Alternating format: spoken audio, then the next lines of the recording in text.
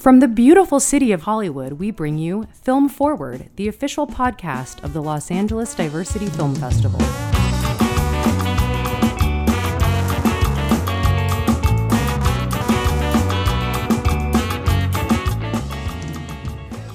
Hey, welcome to Film Forward, everybody, the official podcast of the Los Angeles Diversity Film Festival.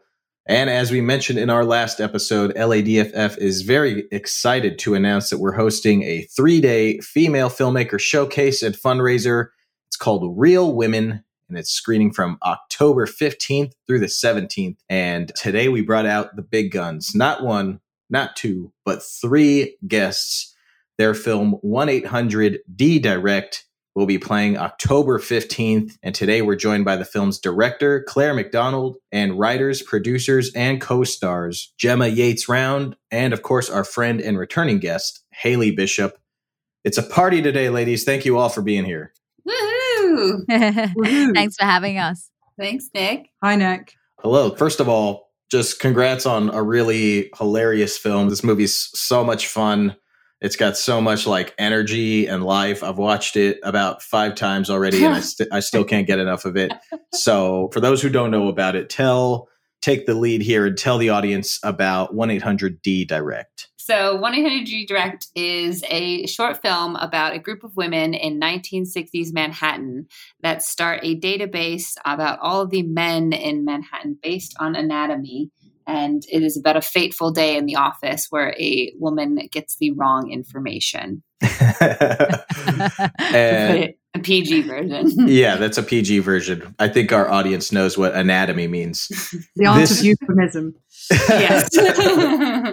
It's such a fun, creative concept. Where did y'all come up with this concept? And talk to us a little bit about your writing process. Haley and I, we're very good friends. I would say Haley's probably my best friend. And we're best friends. Very good friends. Yeah, sorry. And for many years, we went through drama school together here in London. And for many years, we lived together in a share house. And we had a lot of fun times in that share house. And one day in our kitchen over coffee in the morning, which was our ritual, we sort of started, I don't know, having a bit of a laugh over an idea, a sort of concept that kind of grew into D-Direct. And the dick jokes just kept on coming, and we kept kind of... Yeah. I feel like I should just add in there, I think it was after a series of bad Tinder dates. Yeah, that's right. That really sparked I wish there was just, So it was out of necessity. This is...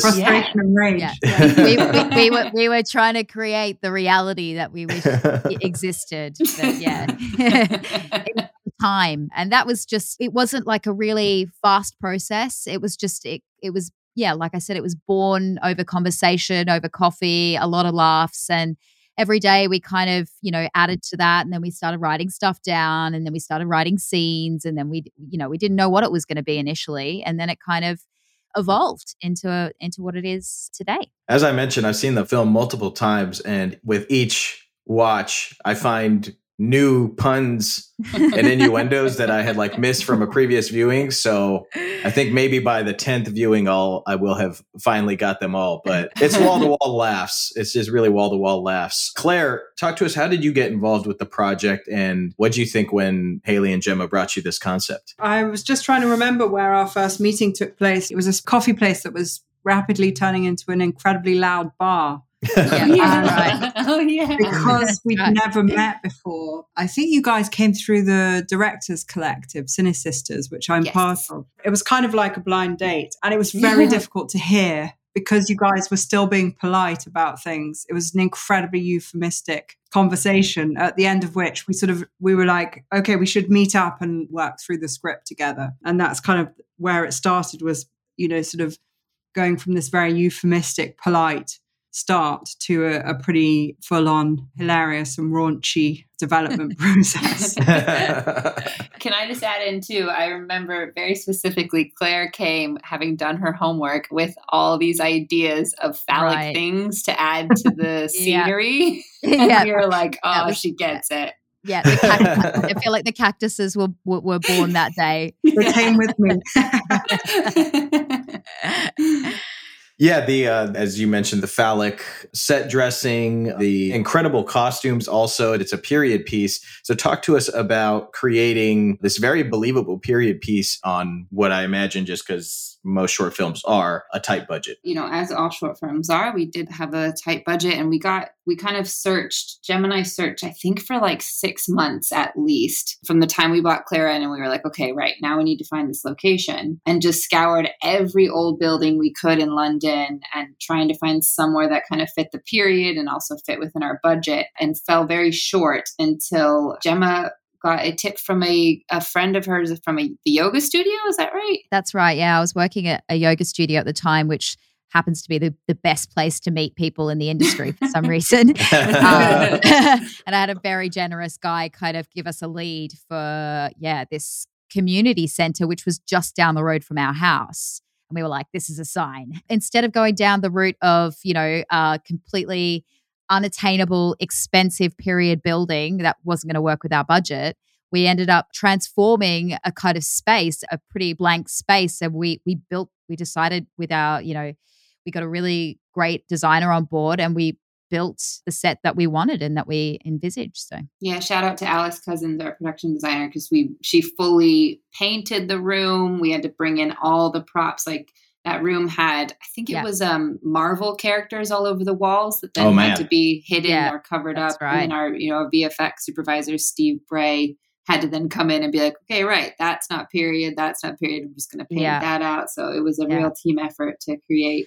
And period furniture is extremely heavy. So, we had like desks that weighed like 200 kilos each that we were like dragging into the space. But we made it work. We transformed it. It looks pretty believable. Absolutely. And in addition to the set design, the costumes being all believable, the cast is incredible. It's fun to hear you ladies talk now because, the New York accents are so great in the film. It's so much fun. But talk to us about your casting process and kind of creating the characters on the page as well, because the characters feel so lived in, but they're also like really just like fun characters, like the two Jeans. Like this is a small part, but they feel so like there could be another movie about the two Jeans, Totally. So talk to us about creating the characters and finding the right people for the parts. One of the things that was amazing about making this film was being able to rehearse, which is like often something that becomes impossible because of budget and schedule and various other things, especially on a short film. Whereas because Gemma and Haley are housemates, the casting process went a bit like sort of sitting down and saying, well, it would be great to find somebody who'd be like this or like this or like this. And they would produce more and more friends from drama school who were incredibly talented. So it was just an embarrassment of choices, of incredible kind of options. And I felt spoiled to choose among them. And of course, because everybody was sort of local to each other, I think many people were living in that area at the time. They were kind of all sitting around the kitchen table and rehearsing. And then we went to rehearse in Gemma's studio, she mentioned earlier. So we had an incredible amount of rehearsal, which was absolutely key, because the one thing about the set was that we only had it for a day and a half. So there was this incredible schedule, which was heartbreaking as this amazing set was built and this incredible space appeared, and we had our moment in it, and then it was torn down and painted off the face of the earth straight away afterwards. I mean, the same night. It was a really fun process, which really helped the film come together in the way that it needed to be done. Yeah. In terms of the characters, I feel like Joyce and Frances, again, it was one of those things that came to us really organically, wasn't it, Haley? It was just like we were just kind of like talking in those voices, like having fun in the kitchen and like making dick jokes, and then like all of a sudden, they were there, and I guess that those little aspects of our personality are kind of, show themselves in our characters, in Joyce and Frances anyway. Once we kind of had, especially when we had figured out like, okay, the main kind of plot and everything of the script and filled it in with all, we had our two leads, and then we kind of filled them in with all these other colorful people. Especially with the Jean and Jean. I remember we did a kind of a self-tape process to find Jean out of our friends, just because we do have, as Claire mentioned, some really hilarious and talented group of friends. So it was like, okay, well, how do we choose? And we made Claire choose because we couldn't. We were like, we'll let you do that. That's yeah. We're lucky that, especially with Jean and Eugene, two of our very close friends, Philippa Carson and Will Sebag Montefiore, are in a comedy group. So they are just natural comedians, and that, that's what they get paid to do.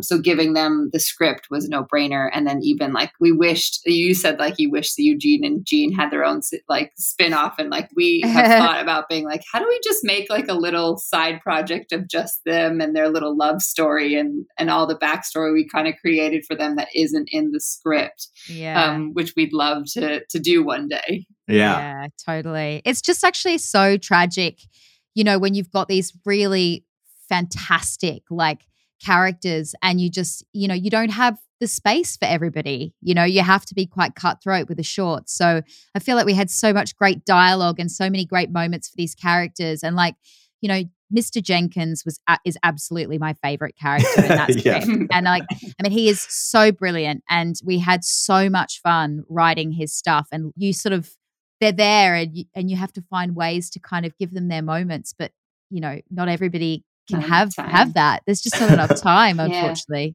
I will say, if you watch it again, Nick, watch everyone else besides Gemma and I, because there's now I've seen it so many times. I almost prefer watching them because their reactions are so good. Like everyone gave 1,000,000% into their characters at every moment. Like you'll never see anybody like slacking off or kind of in a daydream. Like everyone is very dedicated and really funny. Super present, and like, it's so good. You mentioned Mr. Jenkins. I just love the end of the commercial where he's like, 1-800 directed. It's like he's so uncomfortable, and he's like watching the commercial back, and he's so proud of himself though. It's great.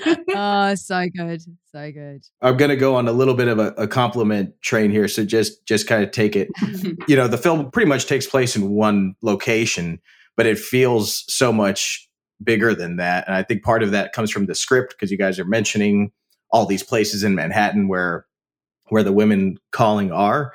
And then you also have the excellent use of like these super A establishing shots, which I thought was brilliant use of like establishing, make it feel period, and also like show the passage of time. But Claire, I want to talk, the other thing that helps so much is the way that you shot it. The camera movement is so energetic. So talk to us about developing the visual style for the film. It was really exciting. The establishing shots were something that came, they were kind of in the back of my mind. And then it was also extremely budget way of doing it, but it was also kind of pulling in, some Hitchcockian kind of phallic references I've been wanting to explore for a long time. So it was great to have the opportunity. And then in terms of the camera work in the film, there was this sense that the biggest danger to the film was that we were having to shoot so fast and in one room.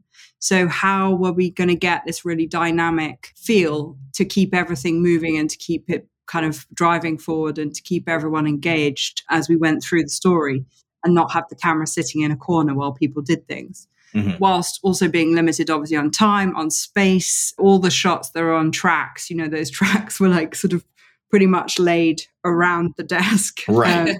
With no inches to spare. And we have a really nice Steadicam shot at the beginning when they're sort of setting up the day and starting to answer the phones, which was, I think, really important. Obviously, it was inspired by Mrs. Maisel's fabulous telephone operator career. It was kind of like a desire to create as much intrigue, as much movement, as much mystery. We decided to turn Mr. Jenkins' office into essentially a light box, which was inspired actually by the briefcase in Pulp Fiction, where you never see in, but it sort of glows.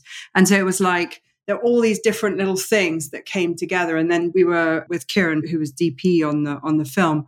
We were looking at Apollo 13 a lot, because that's a film which is essentially set between two confined spaces. You've got, the NASA control room, and then you've got this tiny capsule up in space, but the film really is tense and keeps you completely gripped. There were kind of all these different places that we were pulling inspiration on, but then we had, the technology that we had and the space that we had. So we had to kind of work within that constraint. So there's a lot of zooming about and trying to get the quickness of the characters and the wit of the dialogue really reflected in the move of the camera. So it's like joke, swoosh over there, another joke, come back for it. Ooh, are you keeping up? Kind of feel to it. And it works really well. That's totally what we took away from it. It's a lot of fun. It's just like everything from the performances to the writing to the camera work. It's just a really fun movie. So here is my final question. This is my serious filmmaker question that I, have to ask all the guests. So you can take it as seriously or not seriously as you want. Mm-hmm. What do you hope audiences take away from 1-800-DIRECT? Ooh, excellent question.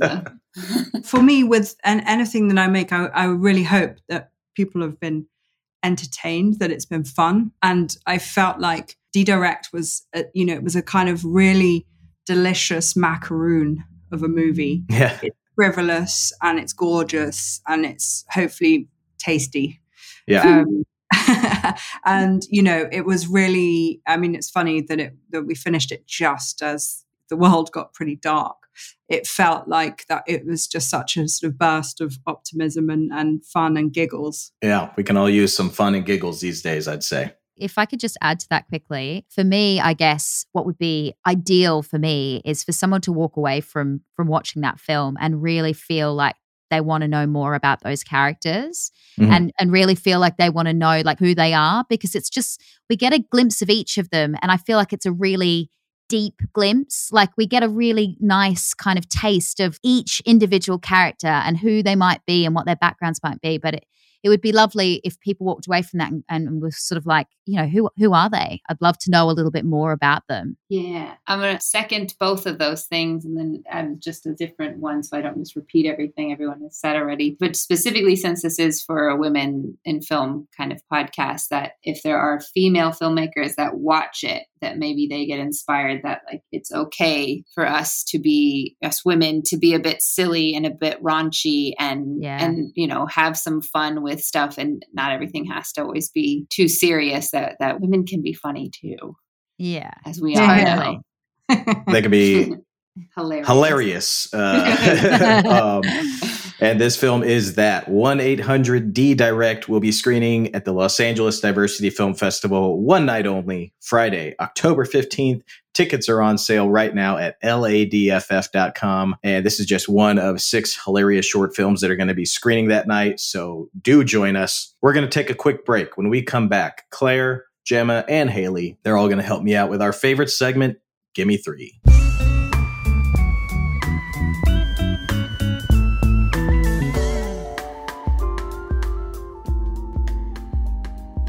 The Los Angeles Diversity Film Festival returns to the big screen October 15th through 17th with Real Women, a female filmmaker showcase and fundraiser. Join us for 3 nights of outstanding films at the Let Live Theater in West Hollywood, California. For tickets and the full lineup, visit ladff.com. See you all at the movies.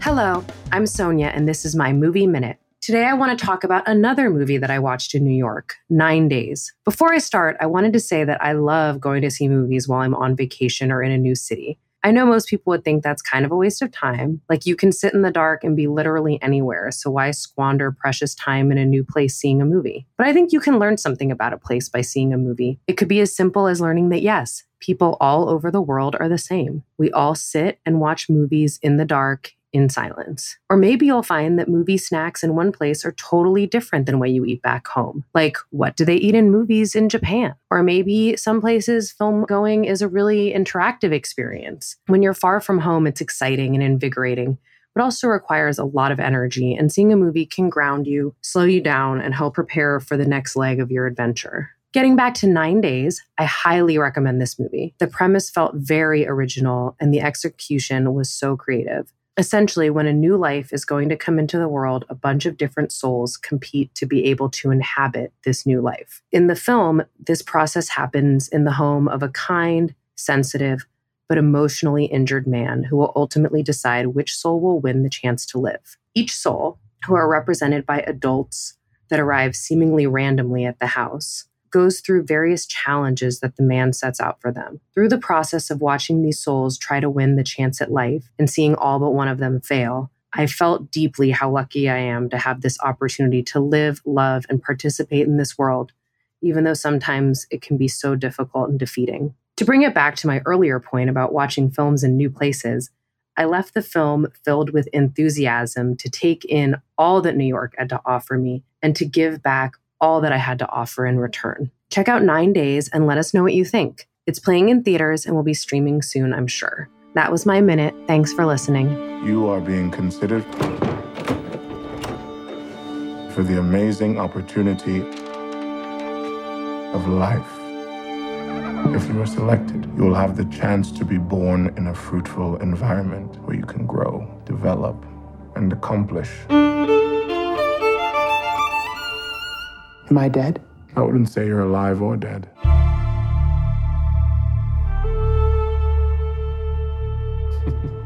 Hey. That's nice. All right. Welcome back to Film Forward, everybody. We're talking with Haley Bishop, Gemma Yates Round, and Claire McDonald, makers of the hilarious comedy 1-800-D-Direct, which will be screening with LADFF on October 15th. But right now, they're going to give us 3 films that have inspired them or their work. And since we have 3 guests today, each person is going to give us 1 pick, making it even harder for my guests. But that's just the kind of fool I am. So who wants to go first, ladies? Should we let our fair director go? Yes, please. Well, Claire. with such flattering words. Okay, so I've gone for I had a huge dilemma because I cannot pick a favorite, but I've picked one that I think is relevant for this podcast and also was something I wrote about when I was at film school and has always inspired me. And I go back to it when I'm needing to find courage to make something, as Haley was saying earlier, not to be afraid to make something fun or outrageous. The film is called Daisies. And it's actually a Czech film from the 1960s, from 1966, by a director called Vera Chytilova, who won the Locarno Film Festival with this film and then was banned from directing any films in her home country of Czech Republic for many, many years, decades, because it was thought to be so dangerous. And it's a kind of, I would call it a punk feminist riot of a comedy. Yeah. And it's really irreverent, and it ends in this is a spoiler, but it ends in an outrageous food fight, which just blew the senses because, of course, Czech was under communist rule at the time, and everybody was very sort of sententious about waste. And so to be the most provocative thing was this huge and outrageous food fight, which is very, very funny and becomes very political. Humor becomes very political, very rebellious. And I just love that you can use comedy in such a clever way, and you can say things in comedy that people will sort of close their door to or close their mind to. But if you can make them laugh, I think you can really make people kind of think about things that otherwise they might not want to approach. So yeah, Daisies. When I first saw this film, I didn't know the history. I didn't know that the filmmaker was banned. I didn't even know that Czech, they were under communist rule, but I kind of got the sense of it by a quarter or midway through the film, just because you can kind of feel the rebellion in it, even though I wasn't privy to the history. The rebellion is just popped through the screen, and then it starts to boil over by the time you get to that food fight scene. You're just ready to start a riot yourself. And it's great pick, great film. If you haven't seen it, check it out. I believe, for my American audience members, I believe it is on the Criterion channel right now. So check that out. Daisy, excellent pick, Claire. All right, who's next? I'll go. I'm just looking up Daisies right now going, oh, yes, this sounds excellent. I've never seen this. This is great. This is a great segment for me, too. I will go with one we mentioned earlier, specifically for 1-800-D-Direct. It's not a film, but The Marvelous Mrs. Maisel on Amazon Prime there's huge influences in our film, because basically I wish I was cast as Midge Maisel in that show. But besides, that TV series, if you haven't seen it yet, I think is brilliant and world class. From everything, from the writing is incredible, the acting is incredible, the cinematography is incredible, the set direction is incredible. Across the board, it is a feast for the eyes and ears. I remember when I first watched it and didn't know that you could shoot things in this way. And I think within it's been out for maybe 3-4 years now. And I feel like that series in particular has really informed me as a filmmaker, not just an actress, because I didn't know all these things were possible, that, you could use a Steadicam in this way. You could decorate something in this way, the color design in there. I've gotten really into color theory from watching Mrs. Maisel. And then it's hilarious. Like, it's a really funny, well done show. And as the seasons have gone on, the characters, it starts off as just being about Midge, and then all of a sudden, you're in love with the dad, and then you love the ex-husband, and like each character has a full life. So it's a real lesson in writing as well, and how you can kind of take these secondary characters and give them so much passion and creativity, and that the viewer wants to watch just their story. Like, I just want to know where her dad goes on the day to day, and you can do an entire series on him. Then for D Direct, I mean, there's so many influences from that show into our short film because of the colors and the way the 60s were. I mean, it's really more the 50s in Maisel. But yeah, Maisel has been one that I kind of take now into each project I go on to. Especially the cinematography that has influences me and will continue to influence me, I think, for a long time now. I have not seen the show yet. I watch shows at a glacial pace. I watch one show at a time, and I watch like one episode a week. It's so frustrating for my wife because we can't watch shows just because I do it so slow. But this show has been on my list. I've heard nothing but amazing things. So as soon as I'm done with MASH, that's how far behind I am. we're gonna pop it. Marvelous Mrs. Maisel. Oh, it's so good. It's so good. It is like The Wire level to me, just in a very, very different way. That's high praise. All right, it's moving up to the top of the list then. Yeah. Okay, Gemma. No pressure, but this is the third pick. So you got to bring it home with a good one. Gosh. Well, I mean, listening to Ailey and Claire talking about their choices made me a little bit self-conscious about mine, to be honest. Mine's a bit out of left field. I wouldn't say it influenced D Direct at all, but it was a big inspiration for me. It's my favorite film, and it's the type of film and story that I would strive to make myself and appear in, as an actor. So the film's Out of Africa. It's the Sidney Pollack film, 1986, a real classic, and it's based on the memoir of Karen Blixen, who was a Danish woman, and set at the turn of last century. And I guess the appeal of the film for me is it's her memoir. So it's based on her experience in East Africa. She had to relocate there, and it's just about her struggle, basically. A woman kind of surviving in the environment against all odds as a woman, learning a new trade, paving her own way. And it was a really, really difficult time. And she went through a lot of difficult stuff, but she was just this kind of hero, really. And I guess I have a bit of a personal connection to it. My great-grandparents knew her in East Africa. Oh, wow. Yeah. And also my mum's born in Kenya as well. So this is on the other side of my family. So it was my great-grandparents on my dad's side that actually knew her. But I do feel a personal connection to the film. And I guess, I grew up in many places around the world. I spent my childhood in Papua New Guinea. I also lived in the Seychelles. So I'm really drawn to stories about being in an environment that is alien and new and kind of surviving in that. And yeah, I would absolutely love to make a film on that sort of epic scale. That's my film.